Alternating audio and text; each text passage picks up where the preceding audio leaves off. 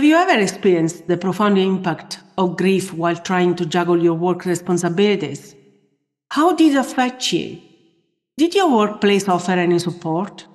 What does a truly supportive workplace look like when you are dealing with grief? Have you ever wondered if and how organizations should support their employees to navigate this challenging journey? What strategies can one use to strike a balance between grieving and maintaining their work responsibilities? Join me after the intro for a conversation with a very special friend with whom we will answer these and many more questions. Stay tuned.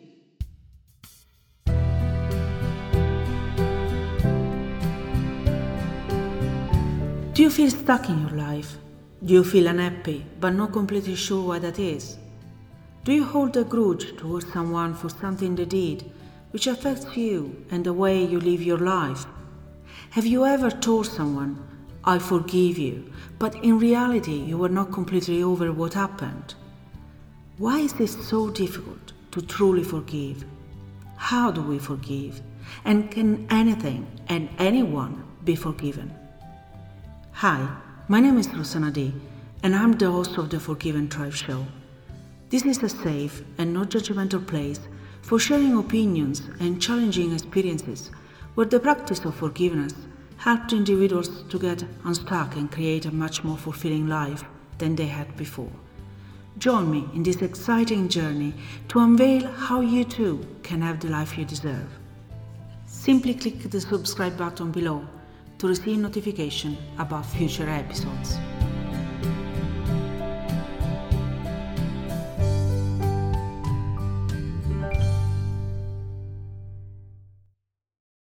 Welcome to the Forgive and Thrive show.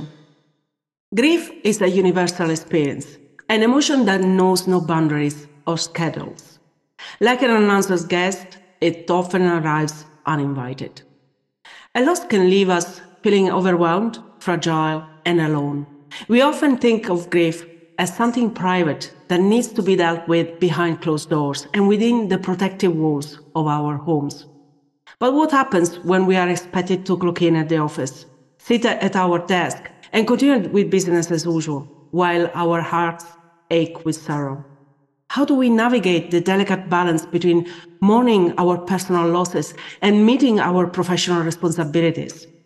So today we embark on a journey of understanding, empathy, and healing. We will explore some crucial aspects of grieving at work, each offering a unique perspective on this deeply human experience. In particular, we want to discuss the importance of recognizing grief's presence in the workplace, the role of supporting work environments, strategies perhaps for an effective communication, how maintaining productivity amidst the storm of emotions, and of the often unspoken long-term effects of this journey. And we explore this fascinating topic in a conversation with today's guest, Suzanne Jabour. Suzanne is a grieving mom who has found meaning in her loss through opening up conversations about grief, how it really works, and how we can support people experiencing it. She works with organizations and businesses to build the skills and protocols to better support people who are grieving at work. She is available as a speaker to share her story and help normalize grief as a healthy response to losses, big and small. She is also a certified grief educator, transformational coach, and workshop leader. Hi, Suzanne. Welcome to the Forgive and Thrive show. Thank you so much for taking the time to be with us today. Thank you so much for having me. I really appreciate it. Fantastic. Well, I would love really to talk about this topic because this is something that hits home for so many people, right? We all have mourning losses close to our hearts, and we all have to deal with the reality of going back to work at some point, right? So it's something that a lot of people can understand, the difficulty of dealing with it.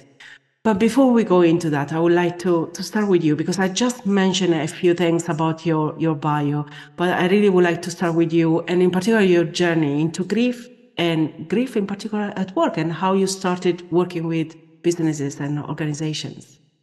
Well, thank you. So I come to this work, as most people seem to, from personal experience. My most recent loss was that of my son, Ben. He died in September of 2020, so we've just passed the 3-year mark. And he was 22, and that was as horrifying, disruptive, disorienting, all of the things that, if we can allow ourselves to imagine what that might be like, it was exactly as horrifying as you think it might be. And really what I learned very quickly was that I didn't know enough about grief to be able to grieve well myself.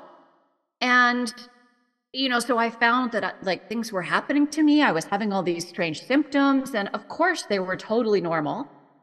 But because we don't talk about grief, because we're as a collective so grief phobic and we really have so much fear about it, we don't share our experiences. And then when it happens to you, you think something's wrong with you, even though what's happening to you is entirely normal. So I really got curious about, was what was happening to me normal? Did I have instant onset Alzheimer's, right? No, in fact, I had brain fog, grief brain, very normal. There's a wonderful researcher in the States who's written a brilliant book about, the brain on grief, basically talking about how it's rewiring and it's protecting you. Your brain is very, very busy. So, remembering things and being able to concentrate is really hard. And that's for sure one of the big things that shows up in the workplace. And what I found, in the workplace was that there was no structure of support for people to tap into. And, the North American average seems to be about 3 days off for a loss of a very close family member. And that's all defined by the employer, right? What name of relationship qualifies for that 3 days, the employer determines. And sometimes you get 1 day for a less, weirdly less close person in this structure that exists. And we all know, if we've experienced the loss of a loved one, that you're not finished grieving after 3 days. After 3 days, you've probably not even got to whatever ceremony or remembrance you're going to have. And it's just not long enough for people to be back to being functional. And it takes between 6 months and a year, really, for us to be back functional. The study I was reading the other day was saying that productivity, they were looking at productivity of people who'd experienced significant losses, and showed that for about the first 6 months, it dropped down to about 65%, 75%, somewhere in that range. And then between that 6 months and a year, it was back up to about 90. So we're not talking about endless support for people, but there really is a need for people to feel supported and be actually supported, not just, theoretically supported. We need actual support. And that's where my curiosity kind of led me, was to, what could we be doing for people? What could my company have done for me that either they didn't, or that happened through my relationships with other team members that were prepared to step up and help me, but it wasn't structural. So it wasn't necessarily something that everyone would be able to access, which really is the ideal. We want it to be a set of protocols or a policy that everyone has access to. So there's equity, it's equal across departments. I talk a lot of times to people who will say, in their company, they're a frontline worker and they know, on this team, it's really great. And on this team, it's not. Well, then you have a team with vacancies, with high burnout, with all kinds of problems, and a team that's functioning really well. And that's because someone on that team has the skill set that you could teach the people on this team. So it's about, how do we level that playing field? How do we provide grief education to break down some of our lack of knowledge, to break down some of our fear about talking about it? And my other goal really became to do everything that I could to normalize grief, to shift this paradigm that we're in, where there is so much fear. Because when there's so much fear, we end up isolated, when what we want most is connection. So for me as a griever, that showed up because I didn't understand initially that the symptoms I was having were very normal.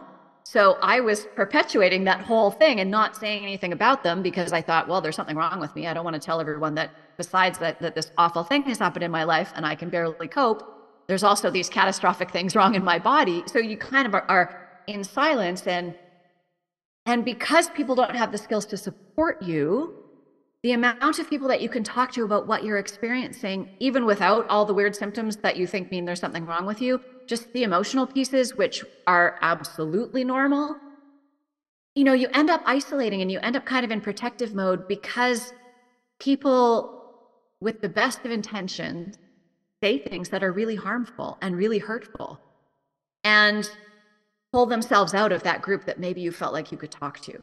And other support people who really wish they could say something or really want to say something end up not supporting you because they have so much fear about saying the wrong thing. So, we're all in fear and then we're all in isolation when really, with some knowledge and some ability to be awkward while we learn together, we could be building connection. And so when I looked at where, for other places we were trying to create systemic change, where we were doing that work, it became very clear to me that it was happening in workplaces. So for me, when I look at, diversity, equity, inclusion, and belonging training, for example, I get all of that at work. We're trying to shift that culture. We're trying to shift that structure. We do that in the workplace. So it made sense to me then to focus on, okay, how do I educate business leaders? How do I educate HR departments? How do I educate team leaders? How do I educate colleagues, right, who are working on a team together and want to be able to support each other? And then how do I help businesses who want to take that extra step, put that structure into place so that the onus is taken off the griever having to advocate when they can barely make sentences. It's less pressure on the supervisor or the manager to have to kind of make something up out of the air because there's a structure in place for them to tap into. And it makes that awkward conversation less awkward because as the griever, I get to go and say, I know we have a policy. Can we look at it together and see how we can access it? And the supervisor gets to say, absolutely. And then we can look at this thing together and we have some shared language. We have some shared expectations. So it takes a whole lot of that awkwardness, not away, because we're a long way from all feeling comfortable talking about grief, but it gives us a framework to talk within, which becomes really helpful. And I think as humans, we really crave structure, even though our desire always seems to be about freedom. Like we want all this freedom, but we really know that we thrive with structure. So if we can have a structure that has some flexibility, because as you so brilliantly said, it's different for every griever and it's different each time you grieve, right? This loss for me was far different from, when my dad died or when my mom died. It wasn't my first loss of someone close to me, but it still was a completely different experience than I had had before. So even though I had grieved before, people that were really important to me, I didn't have all the skills I needed and I didn't have all the knowledge I needed. And if I can talk about it and if I can provide some of that education, it makes it easier. Hopefully that's the intention, right? To make it easier for the next person who comes along, because if they encounter someone with a little bit of confidence and a little bit of skills, you can have a much richer conversation. Wow, Suzanne, first and foremost, I'm really sorry that you had to go through that experience. Surely it was very difficult. But I applaud you for taking, this experience and turning it into something that helps you, but also others. And that is something that is very difficult to do. Most of the times we grieve in particular, we tend to grieve on our own in silence, at home, away from other people, from the sight of others. And as you very eloquently said, we need connections. We need, to share that grief with others, to heal from it, right? So there are so many aspects that you touched in this in your story, and if you are okay with it, I would like to go back and one at a time and try to go a little bit deeper. And starting in particular with understanding grief in the workplace. What does it really mean? How we can see that someone is grieving? Because especially in large organizations, we might not really know that someone is grieving. So perhaps the only understanding is through the way they talk, the way they behave, the way they look, perhaps. So how can we realize that someone is grieving? How does it manifest? Yeah, I mean, of course, the ideal would be that you had the kind of workplace culture that they could come and say, oh my gosh, this awful thing happened and I'm really struggling and I'm going to need some support. The reality is, while many workplaces are on their way there, most of us are not there yet. And that's because as a collective, we also don't really like to talk about our emotions, right? We don't really like to share what's actually going on for us. We're kind of conditioned to, only show the best parts of ourselves, which is really, really hard in grief because everything that's coming at you is all the things from that, negative emotion list that you've been taught to ignore and suppress. So because the reality isn't that most people will come and openly say, this thing has happened and I'm going to need support. Where I think it shows up the most in the workplace is a couple places that are visible. So you can watch for people who used to be really good at multi-step tasks, for example. So one of the things that happens in grief that I talked about a little bit is this idea of grief brain or brain fog. The ability to concentrate is really diminished. For many grievers, and this was one that I really struggled with, was that sense of multi-step tasks. So I have to do A and then B and then C in order to get myself to D. I would get to B and not remember where I was or what I was doing there, right? Like the ability to hold 4 steps was almost impossible. So that can be something to watch for, because if you have someone who that's one of their really great competencies and all of a sudden it's not, then that could be a place to maybe open up a conversation and say, hey, I'm just curious, I'm noticing some differences and I'm wondering if there's some support that I could offer, or I'm wondering if there's anything you want to talk about. So that's one space. Someone who is really active socially, very friendly, and is withdrawn a little bit often is because of grief, because as you say, it's something that we've been conditioned to try and do privately and quietly because it makes everyone else so uncomfortable. I was not able to do that. I was a grieving mom, grieving out loud. That was my only option for survival. So I made a lot of people really uncomfortable, I'm sure. And that's okay, because we're going to have to get a little bit uncomfortable to shift this. Because as you said, what's so interesting about grief, no matter how unique it is between people and between experiences, the one universal is that it needs to be witnessed.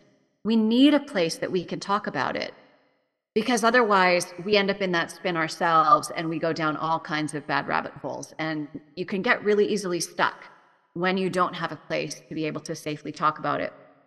And I'm not suggesting that, your supervisor becomes your therapist. That's not what we're talking about.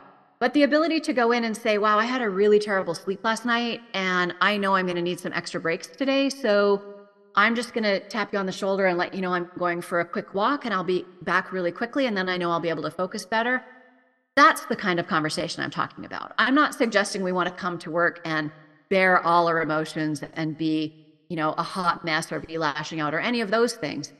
But to be able to express when we're having a hard time and that we're going to need some support, or we're going to need to be able to take a break, or whatever it is, that's really healthy. That's a healthy workplace, right? Where we are actually bringing our whole selves when it's really great and when it's not so great.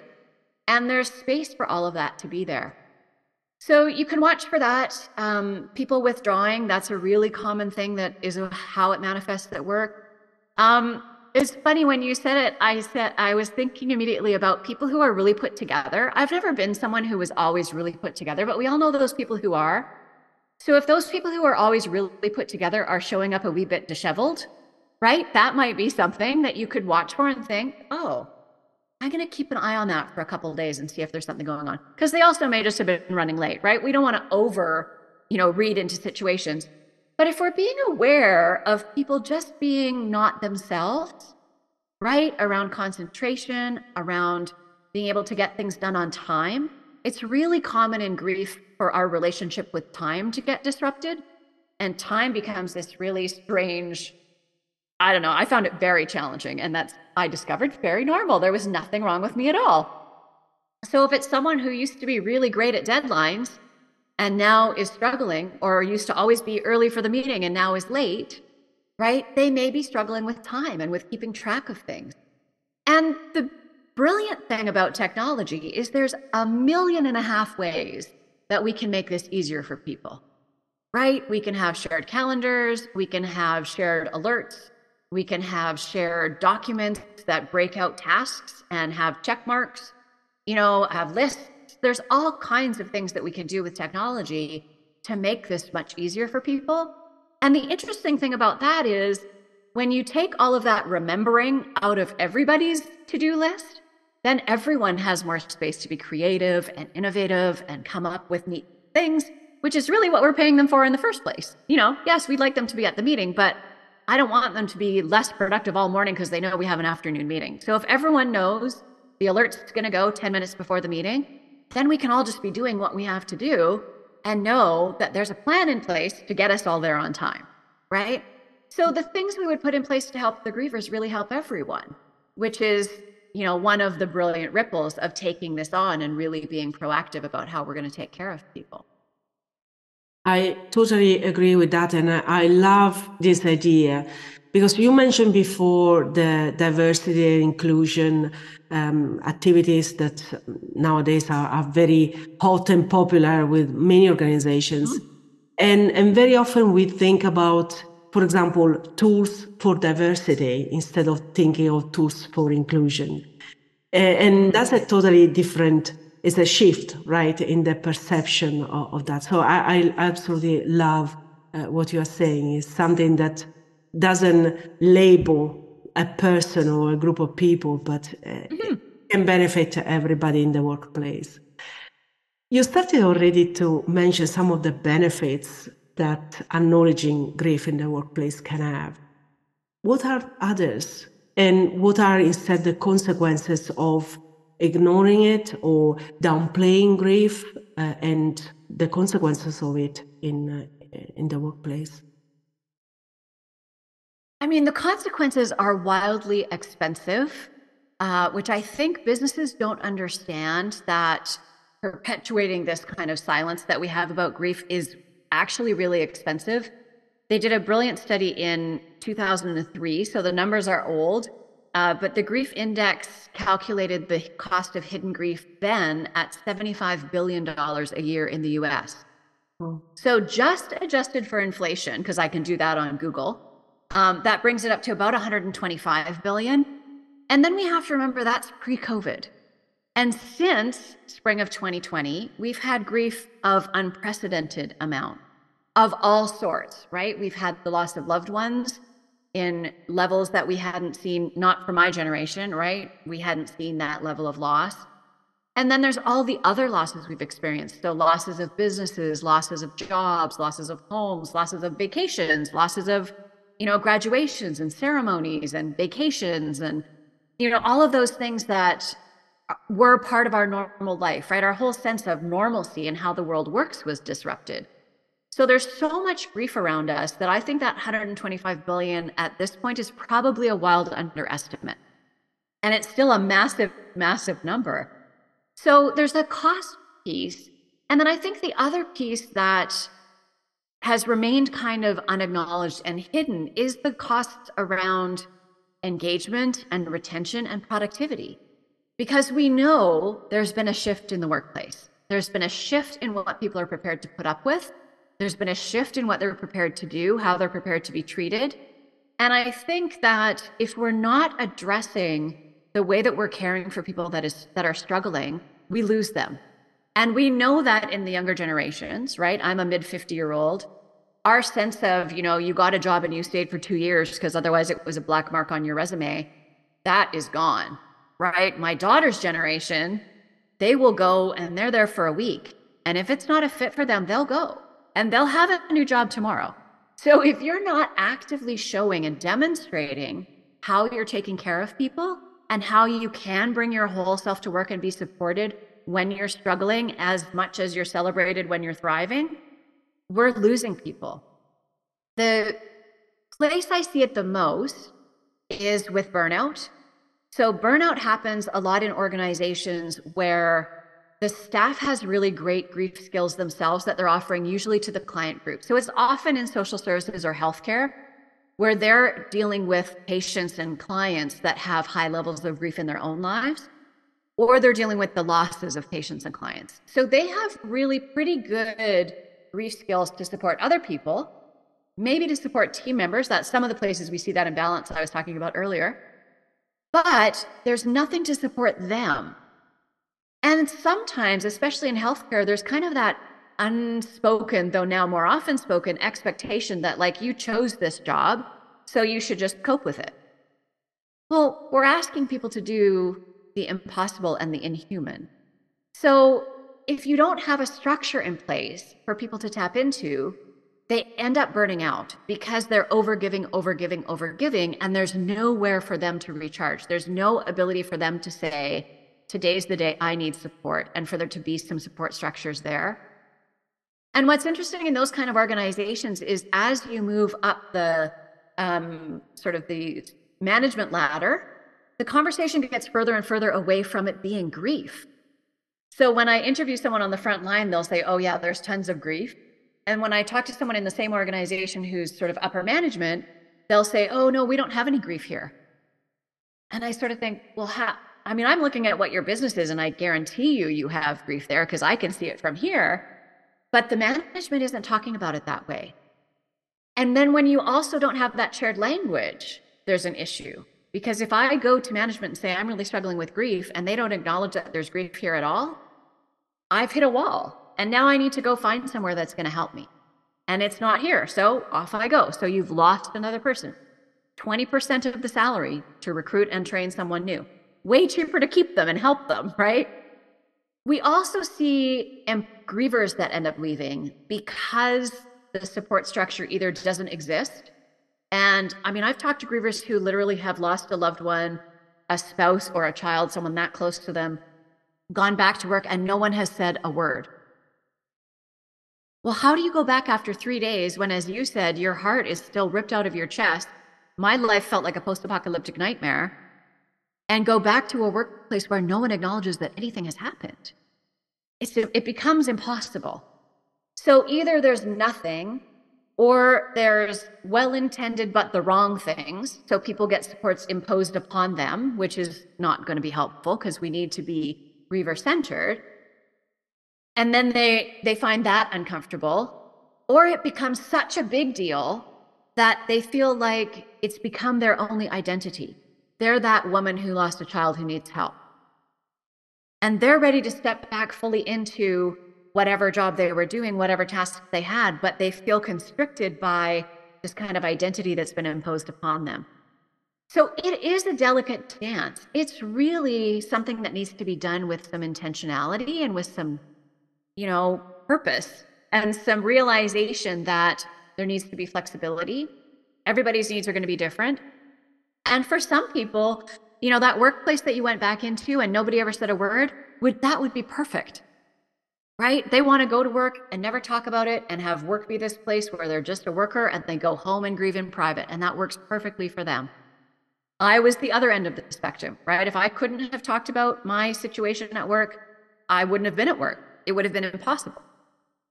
So how do we deal with those two things? Well, what if the immediate supervisor or a close colleague phoned the person the day before they're supposed to come back and said, hey, I understand you're due back tomorrow.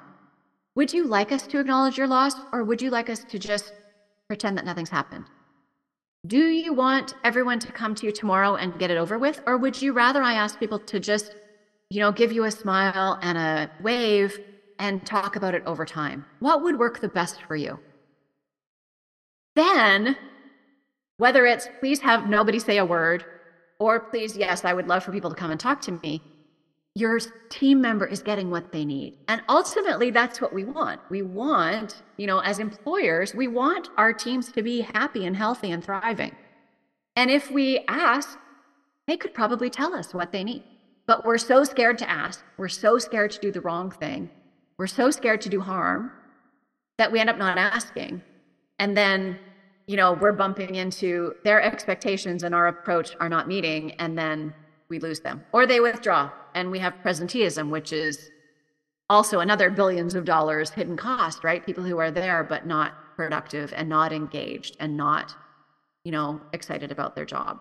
And that's not helping anybody either. So it's really that openness of communication that's that first starting point that disrupts all of that and really then brings you all those benefits of creating a workplace where we acknowledge grief. Grief happens in all kinds of ways. So what if when you've been working on a project and you launch it and nothing happens, or you have a quarterly drop in earnings, or something at the office doesn't go the way you're expecting?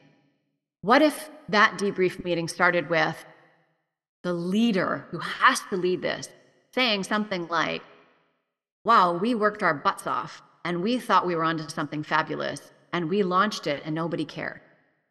And I have a whole lot of feelings about that. And I just want to let you know that that's okay. And if they're comfortable naming those feelings, that's brilliant, right? I'm feeling angry and frustrated and so disappointed. And I just want to scream into my pillow.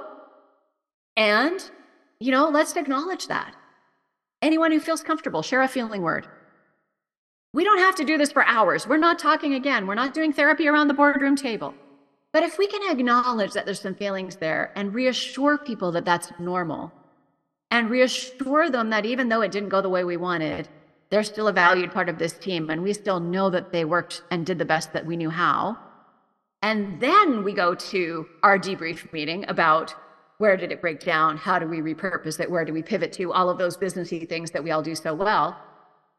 Everyone's doing that from a completely different level of comfort because there's not a whole part of your experience that you're having to shut down and keep inside. And it's taken 5 minutes at the beginning of the meeting. And then we're all ready to run because none of us are sitting there thinking, oh my gosh, I'm so worried. I'm feeling so much stuff about this, but I don't feel like that's okay here. And what if I get fired because I was on this team? Or what if? We just dismiss all of that. It all dissipates.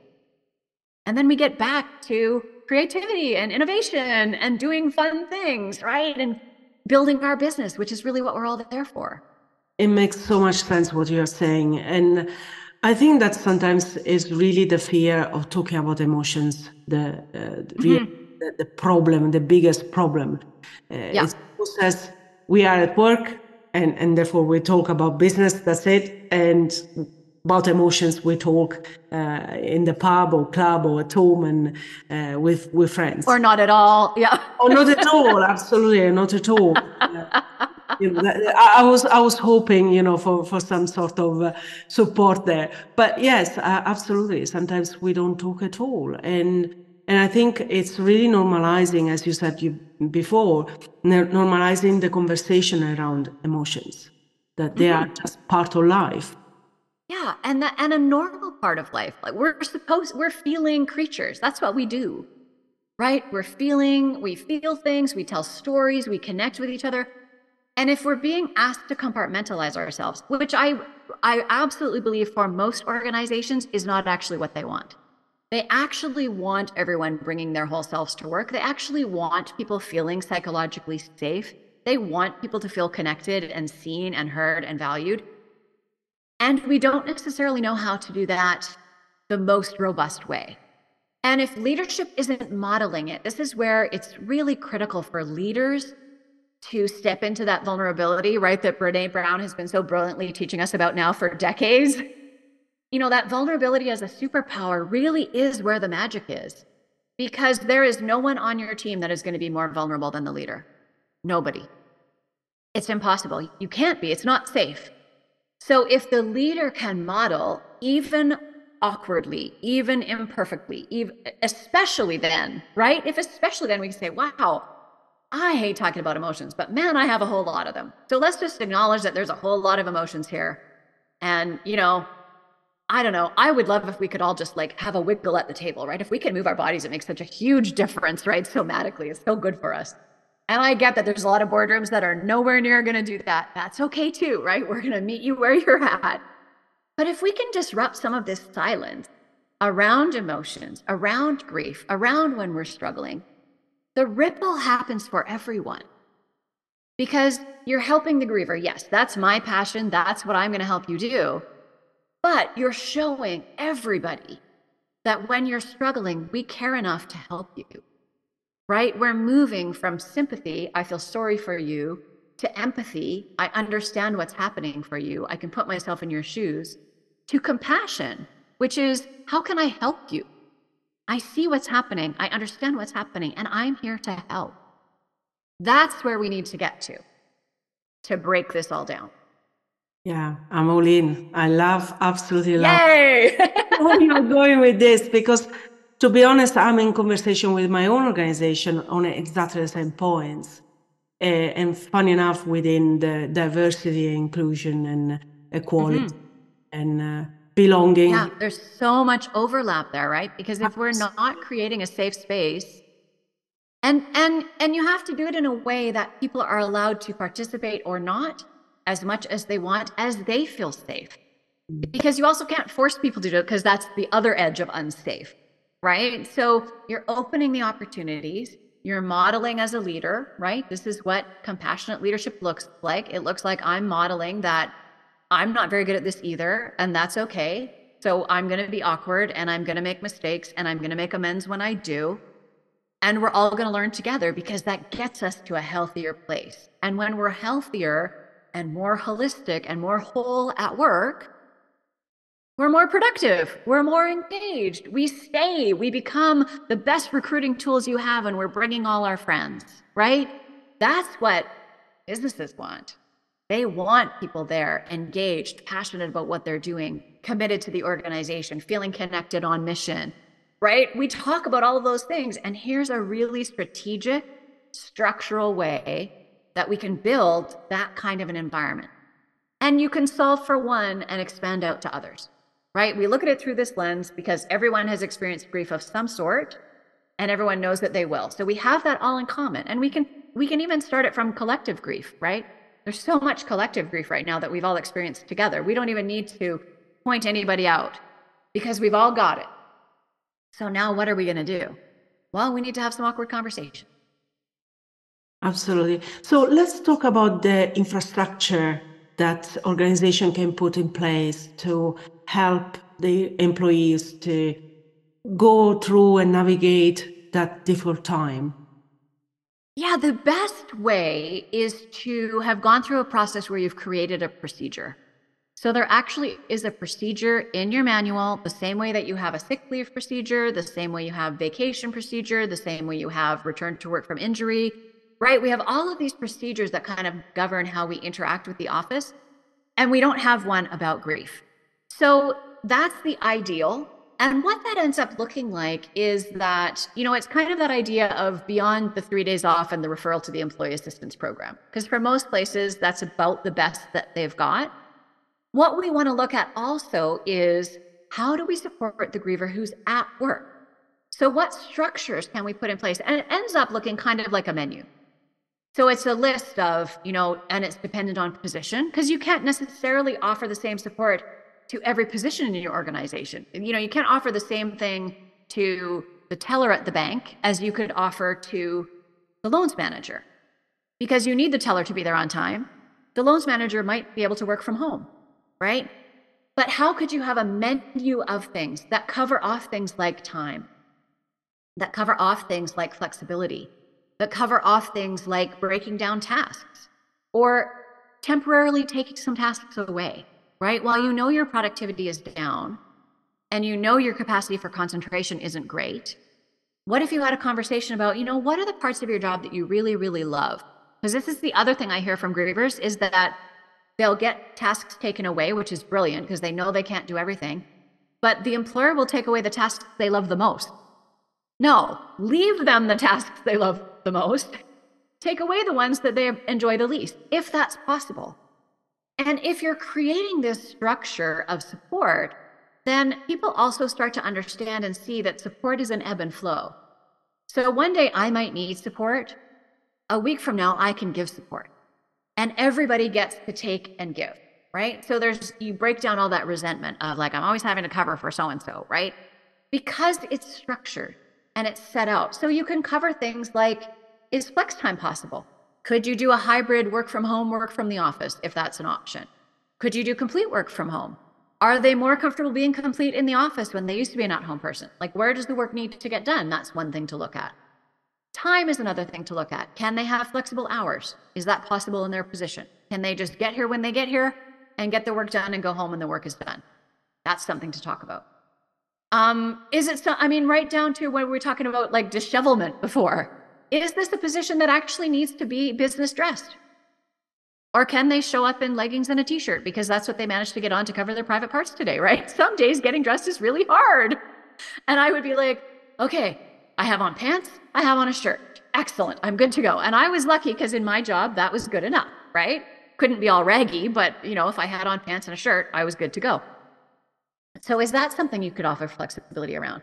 There's so many places that we can look at. And what I really love to do is really dive into that business with the staff. So when I come in and do my program with an organization, I do a meeting with the staff where the leaders don't get to be there.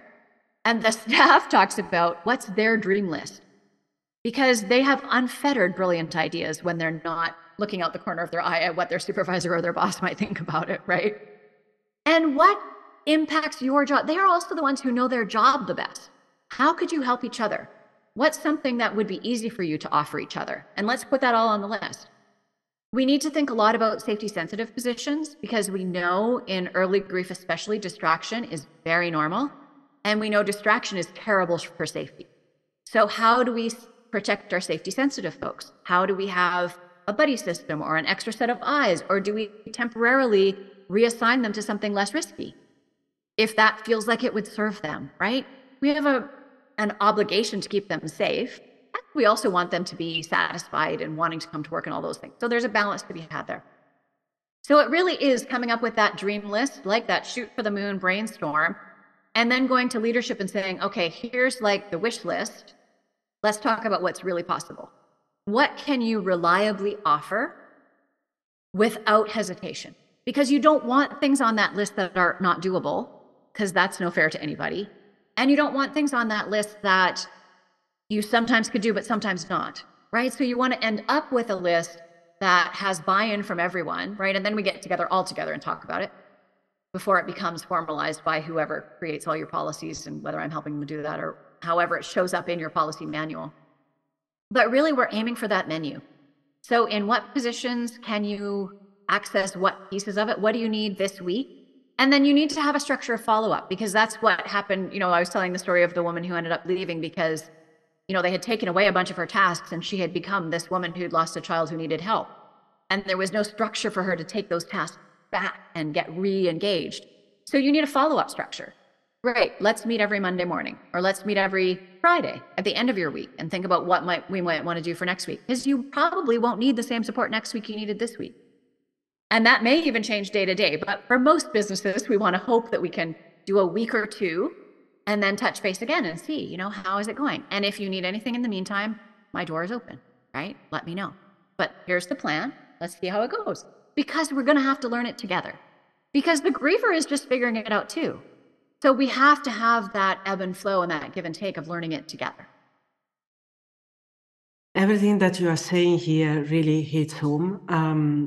I burned out a few years ago at work, and it was for me almost like losing myself. So I've been grieving myself. And a lot of the aspects that you are talking about really applies to so many aspects of our life at work.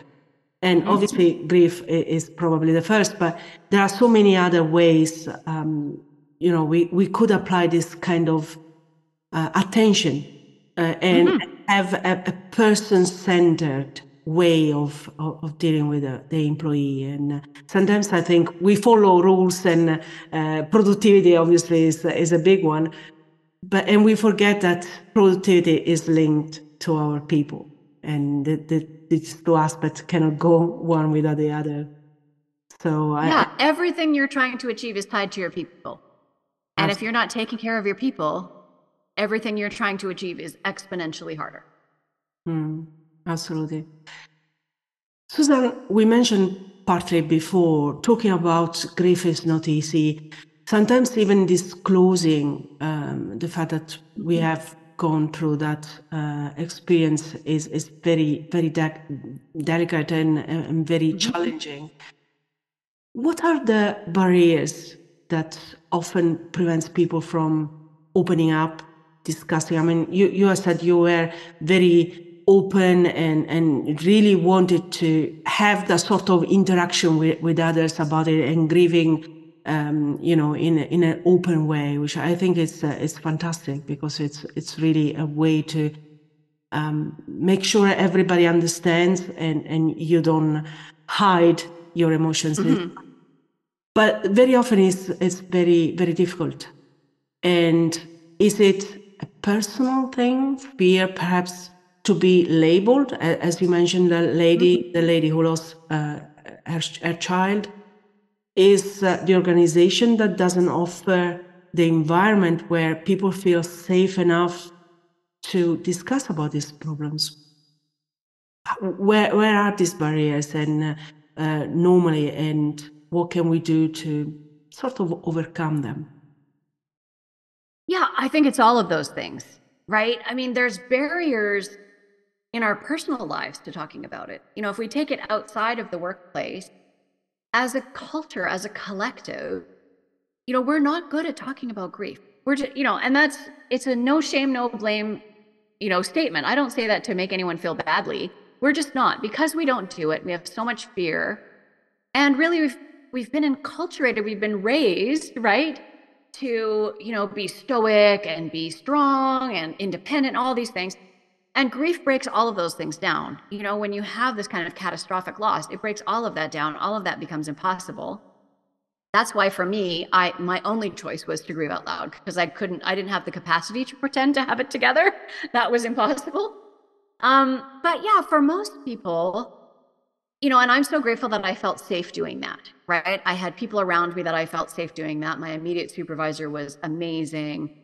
Above him, there were some issues, but the issues above him didn't have a lot of control over my day-to-day experience, so it didn't matter that much. And my team was fabulous that I worked on. We'd been working together for a long time, and most of them knew my son, so they kind of knew what was happening and kind of got it. But there are a lot of barriers because there are societal barriers.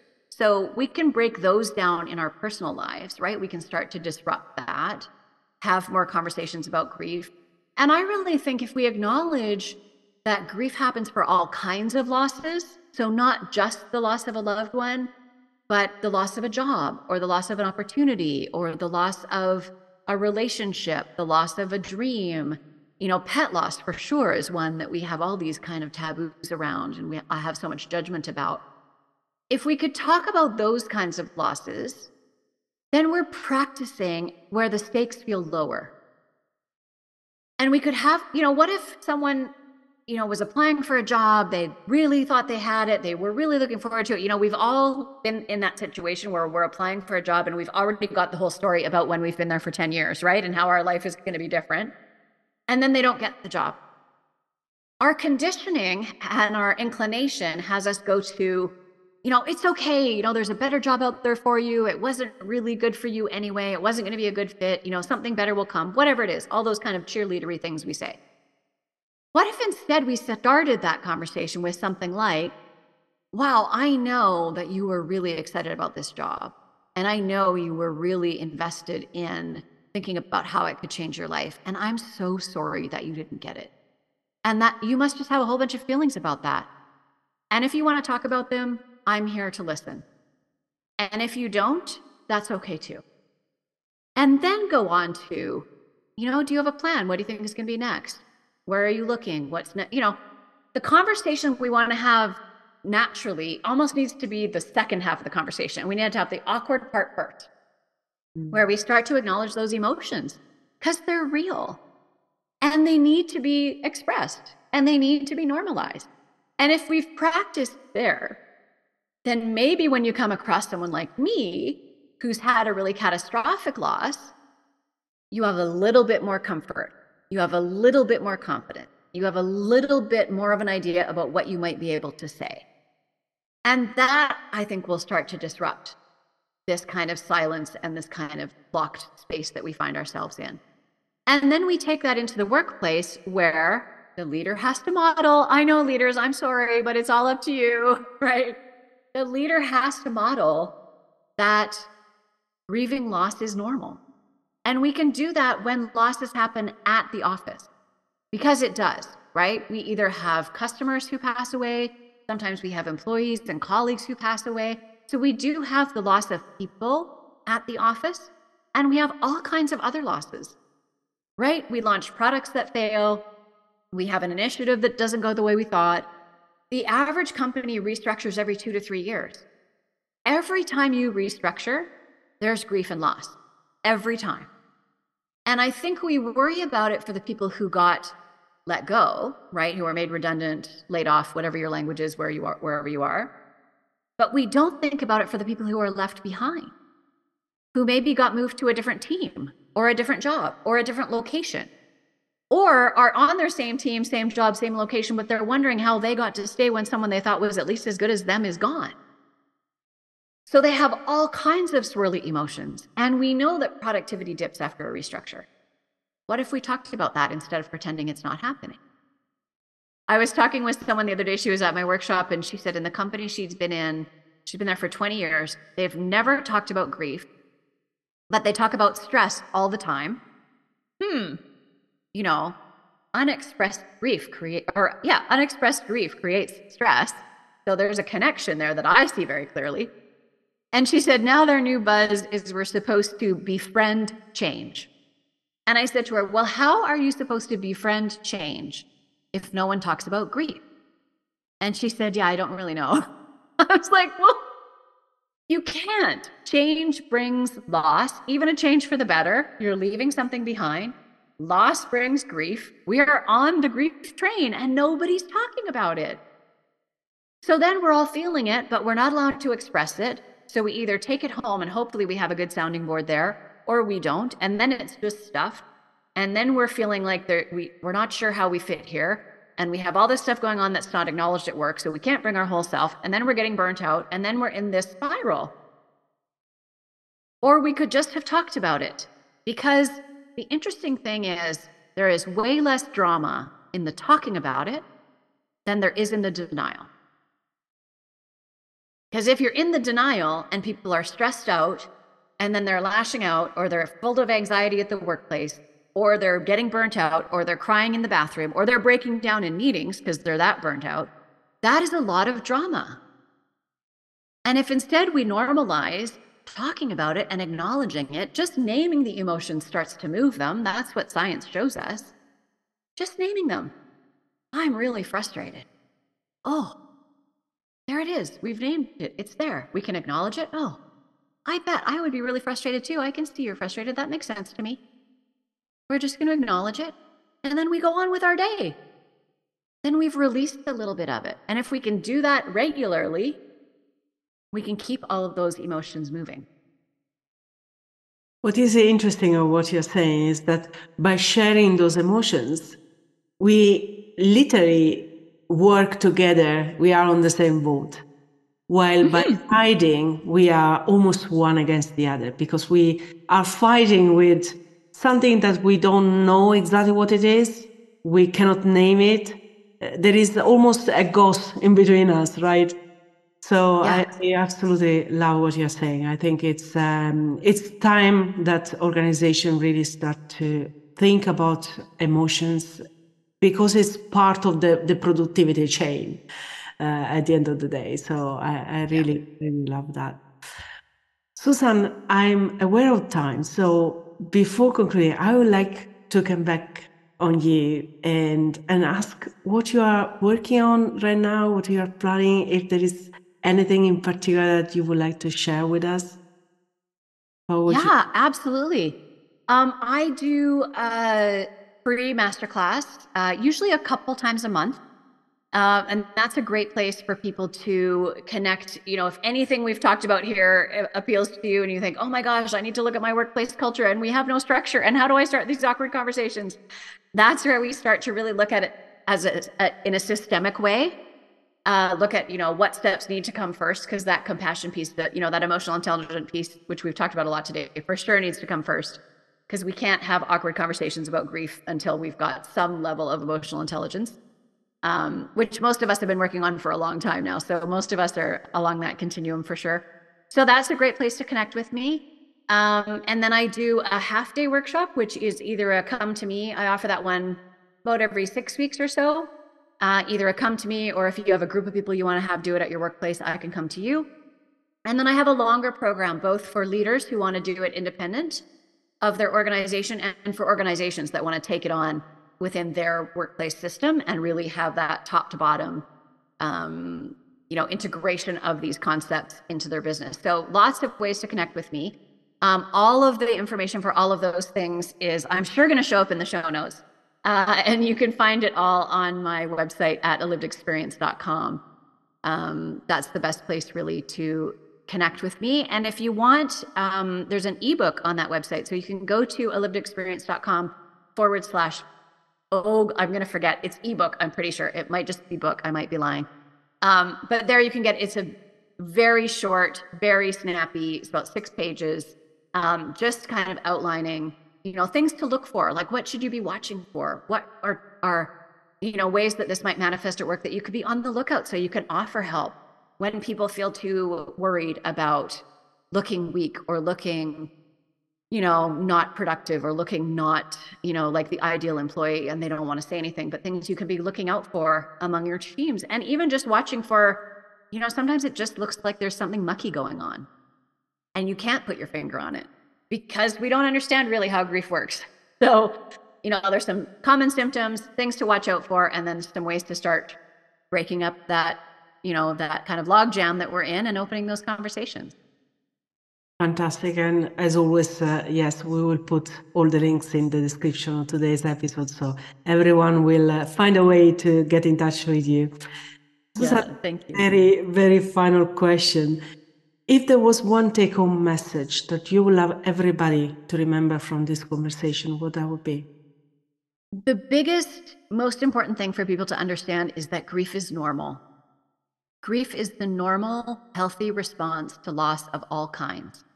And if you're grieving, whatever has happened to you, whatever is happening to you, is absolutely normal, but nobody told you about it. And that's okay. Whatever's happening is normal.